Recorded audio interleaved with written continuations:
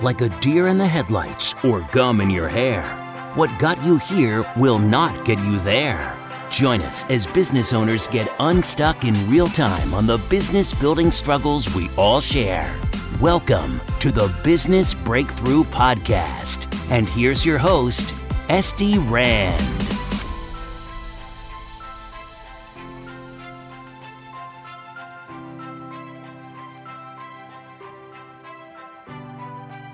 You are correct. And so you bring into the point where we were talking about homeowners as one type of customer of Hamzada's, but we also have a lot of professionals. Those professionals can be anything from a property manager, a maintenance contractor, a remodeling contractor, an estate planner or attorney, a financial planner, Wait, why a real estate estate planner? Yeah, that's a great question. So any one of these industries can give the gift of Hamzada to their customers with their branding inside Hamzada. So think of a real estate agent who wants to give a closing gift, a loan officer who wants to give a closing gift, an estate attorney and or planner, financial planner.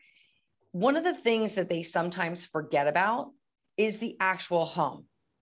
It's like, how do you understand the home has an impact on your long-term retirement planning? One, because of that equity we talked about.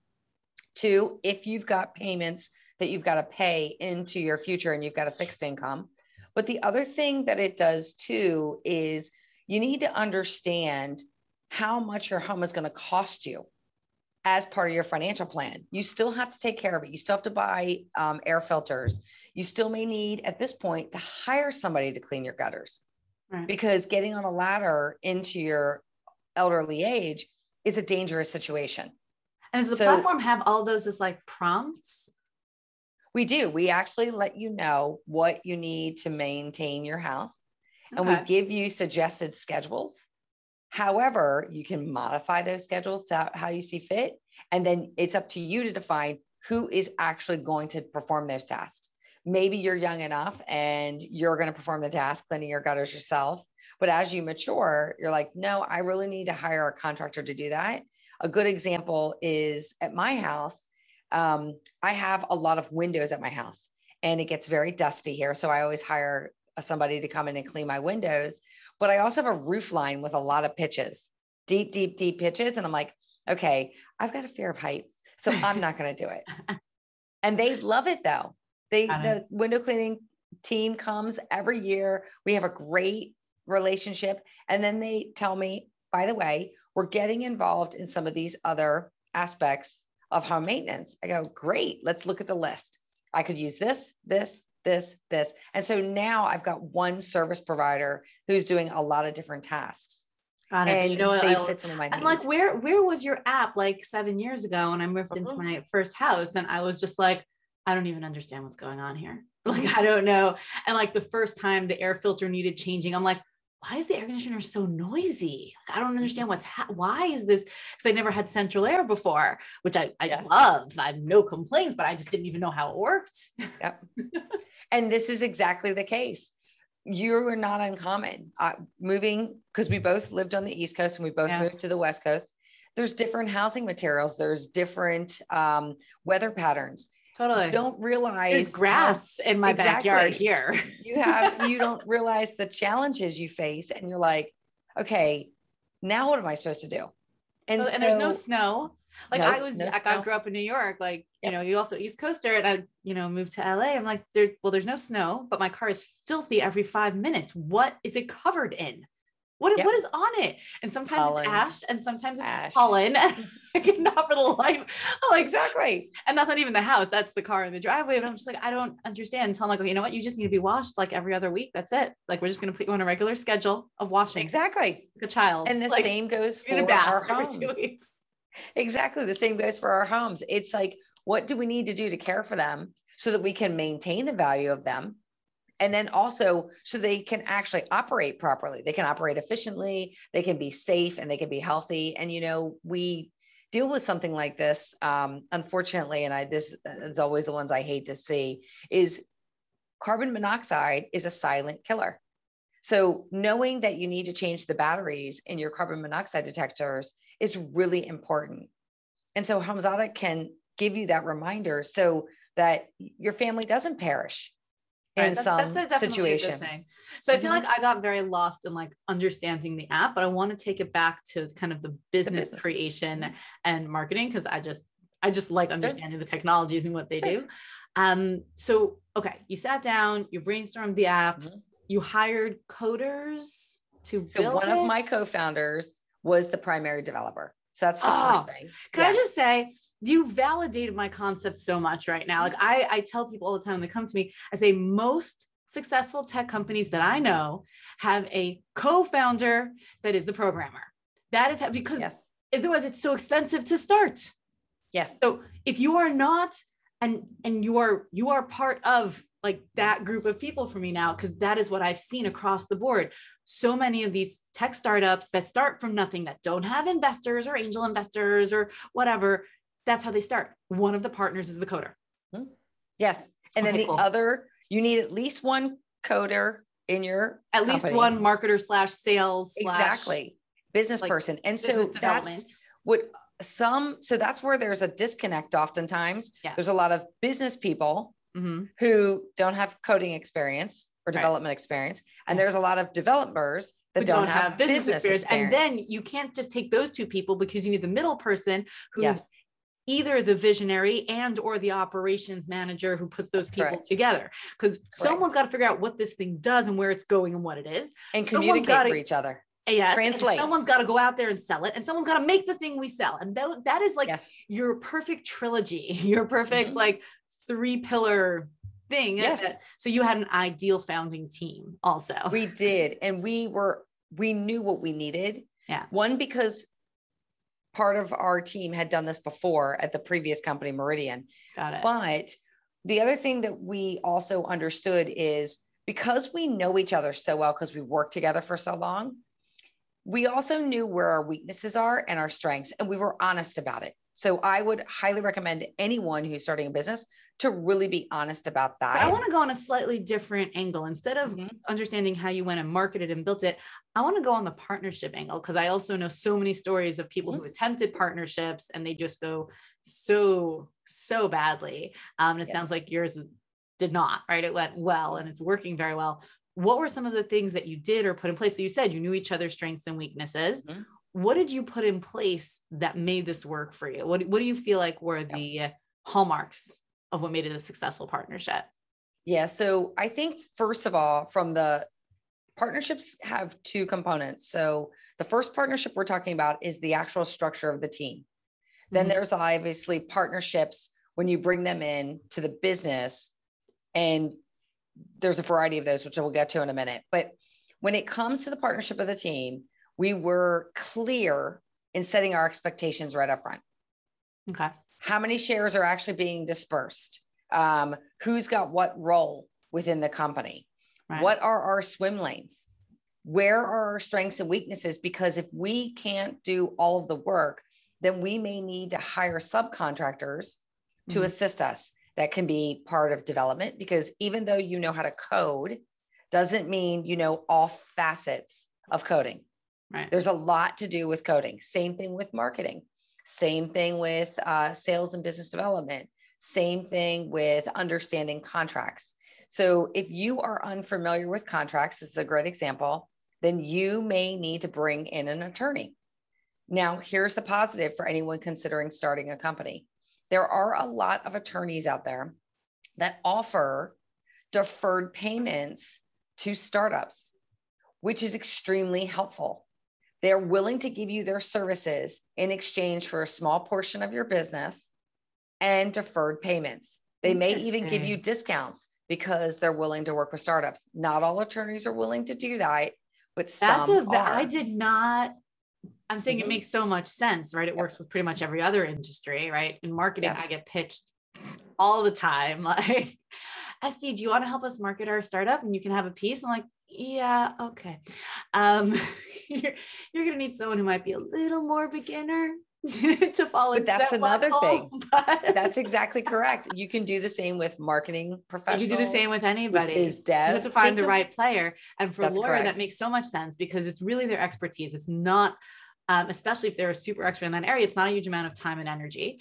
And they almost play like angel investors, right? Like if 1 out of 20 really takes off, it was worth doing all 20 like that and taking a small stake.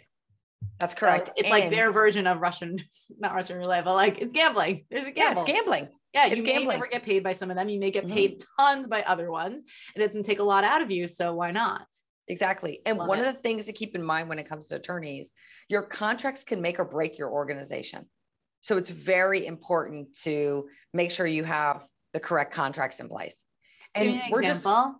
So for example, if you have a contract in place where everybody's coming into the business, and this is one of the standards in software tech, and I highly recommend it for everybody, giving people shares of a business without earning it is a very foolish thing to do.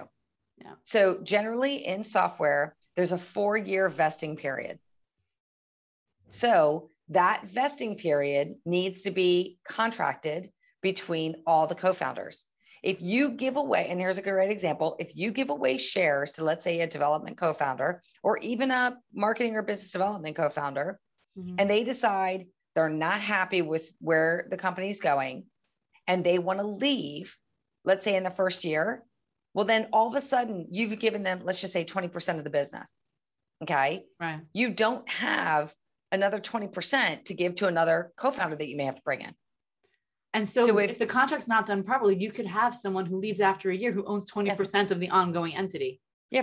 And they haven't done the commitment that they said they were going to do. Yeah. That's a terrible idea. Who writes contracts terrible like that? I don't ever do that for my people. But most people do handshake contracts. Well, yeah, I'm just going to give you 10%, don't stand. 20%. Those don't stand anyways. They don't, but they're a pain in the neck when you have to go to a court. Yes, this is They're true. a pain in the neck. They're not worth it. So number one, have contracts. Yes. And number two, think through your contracts, not just short term, but long term. And 3, be honest with each other. Right. If you're not being honest with the whole situation, then there's going to be animosity between founders. Well, I think the direction should go this way. I think the direction should go this way. No, I think it should go this way. It's really important to set that stage up front. And a lot of people go, but I just want to build this. I just want to build this. And I'm like, I get that. But that's not how it works. But it's important to take a breath and say, okay, how can we actually make this work with still staying excited, but at the same time, putting in all the parameters to move forward. And then that same thing is applied not only to your founding partners and the employees and the contractors that you bring in to help you build the company, but also to any other partners that you may bring in. So you may bring in a third-party data partner. You need to make sure you understand how fees are going to get exchanged and what that looks like. The other thing happens if you've got any other type of partners. So if someone wants to be a distribution partner for you, then understanding what that compensation is among everybody and how that look and feel happens of that contract. And some of your distribution partners may actually be large organizations like HomeZada has on the insurance, mortgage, and real estate side, which are also highly regulated industries. So they can't take commissions. Well, in some cases they can't, in some cases they can. So how can they be a partner if they can't take a commission? And just, I'm going to translate for the audience, right? Some industries are highly regulated, like we said, insurance, legal are some examples. Yeah. They can't, in the small business space, right? Where I'm very big into like referral commissions and all that kind of stuff. And it's like, you pass them on a client, they'll give you a certain percentage, and that's very standard, especially in like the marketing field and stuff like that. But in legal, they're not allowed to do that. That's correct. Illegal for them to do that. So then how do you compensate a distribution partner like that? There's other ways you can do that. So there's branding inside your system if you happen to offer that. There is reduced rates for their customers if you happen to do that. How do they benefit from that? Just because it gives them customer loyalty, or do they get reduced rate? They just get loyalty? They get the rate. Which one? They get customer loyalty. Okay. So it's just they're not getting a financial incentive because that's illegal, but you can offer them other forms of incentives. So that's a very broad statement. Yeah. So not all industries, it's illegal to get compensated. Correct. So some you can. It's just a matter of what are your options in order to work with them. Regulations are also very important for the young startup. there are security regulations that these companies have. So Like you what? have to go through a security protocol that they review your platform or your products to make sure they meet the company's security standards. And there may be things in your product where you think you've done a great job of having security, but then you've got to do some other things in order to meet their guidelines. A good example is, I'm trying to even think because we actually had high levels of security. So we had data encryption at rest. We did not initially have it at transit because it's a big endeavor. Well, then one of my partners said, what does that mean? Data encryption at rest when it's not running? Yes, when it's not running, your data is getting encrypted. Okay, so it's being encrypted. But when it's being processed between servers, it wasn't getting encrypted. But that would just be an additional layer of encryption. Why is that important? Because that's another layer of security. That is. And that was the requirement of one of our partners. And we said, all right, we were going to get to that. So now we got to speed up that process to get there sooner. And now that we've sufficiently scared all our listeners into never, ever starting a tech company ever. No. Don't ever do that. Start the tech company and then just recognize that if you choose to work with large organizations that are highly regulated, you need to be prepared for a lot of their regulation. Now, I will say this, even those large companies are recognizing that they are more difficult to work with because of all of this. Right. So they're finding ways within their organization to build innovation labs that actually help them move through that process faster so that you can do a pilot with that company rather than doing a full-blown contract with them. Yes. You can do the pilot first, then say, okay, is it successful or not? I get it. Instead of the takeaway being, wow, this is overwhelming and there's so many things, it's like, no, there are shortcuts, there are ways around it. There's a lot here, but you take one step at a time, you can make it happen. Yes. And let's face it. Yeah. When you start a business, it's not for the faint of heart. No. It's hard. No, it is not. It's always hard. It is not I always say running your own business, it is not the most financially stable you'll ever be, but it is the most financially secure because you can create money. Right. And while rewarding. It is not the easiest journey, you choose your hard. I always laugh though when people are like, I want to start my own business. I'm tired of being bossed around. I'm like, just makes me have clients and customers and partners. Exactly. You're always gonna be bossed around by someone, but it's a different level of independence because then you choose who to work with. You know what? I don't like this guy. I'm not going to work with them. No one can saddle you with a coworker or give you a new manager. That's correct. Choose who you work with, but you're still going to be bossed around. You just choose your bosses. Yeah. And you can choose your culture. You can choose that everything, and that's the fun part. So can I ask, what's a current challenge where you guys are at now? The current challenge is getting HomeZada out into the marketplace. In other words, having people know we exist. So consumer marketing is extremely expensive. I mean, over the top, extremely expensive. And because of that, we raised a small amount of money as our seed round. Now we need to go back out and raise the next round of funding so that we can continue to grow our consumer base. Now, one of the things that we did to adjust for that, because that is a real challenge, is we started forming additional partnerships with larger organizations who already have a customer base. And by using HomeZada, those partners can retain those customers, which also lowers their acquisition costs because retaining your customers is cheaper than going to find net new leads. Yes, exactly. 2, they get to stay engaged with their customers and provide valuable solutions that they wouldn't have otherwise had for those customers. Right. The other thing that you see in a lot of these industries is there's a very transaction-based activity to what they do. They sell a home, they provide a mortgage, they sell insurance, but then they either go away altogether or they send you bills, but they're not sending you something useful to help you manage this very large asset that you just purchased. And you're almost like a swag company. Like this is like the free gift that comes with your purchase. Exactly. And there's more to it, but it's not online. No, but I love, yeah. I love that idea. And again, my thing is organic marketing strategy, yes. Consumer-based or B2B.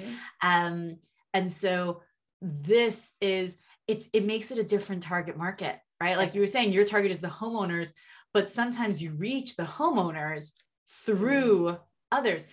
Who pays? Like, is it a freemium model? Do people pay to use the app? Like, what's kind of the pricing model of it?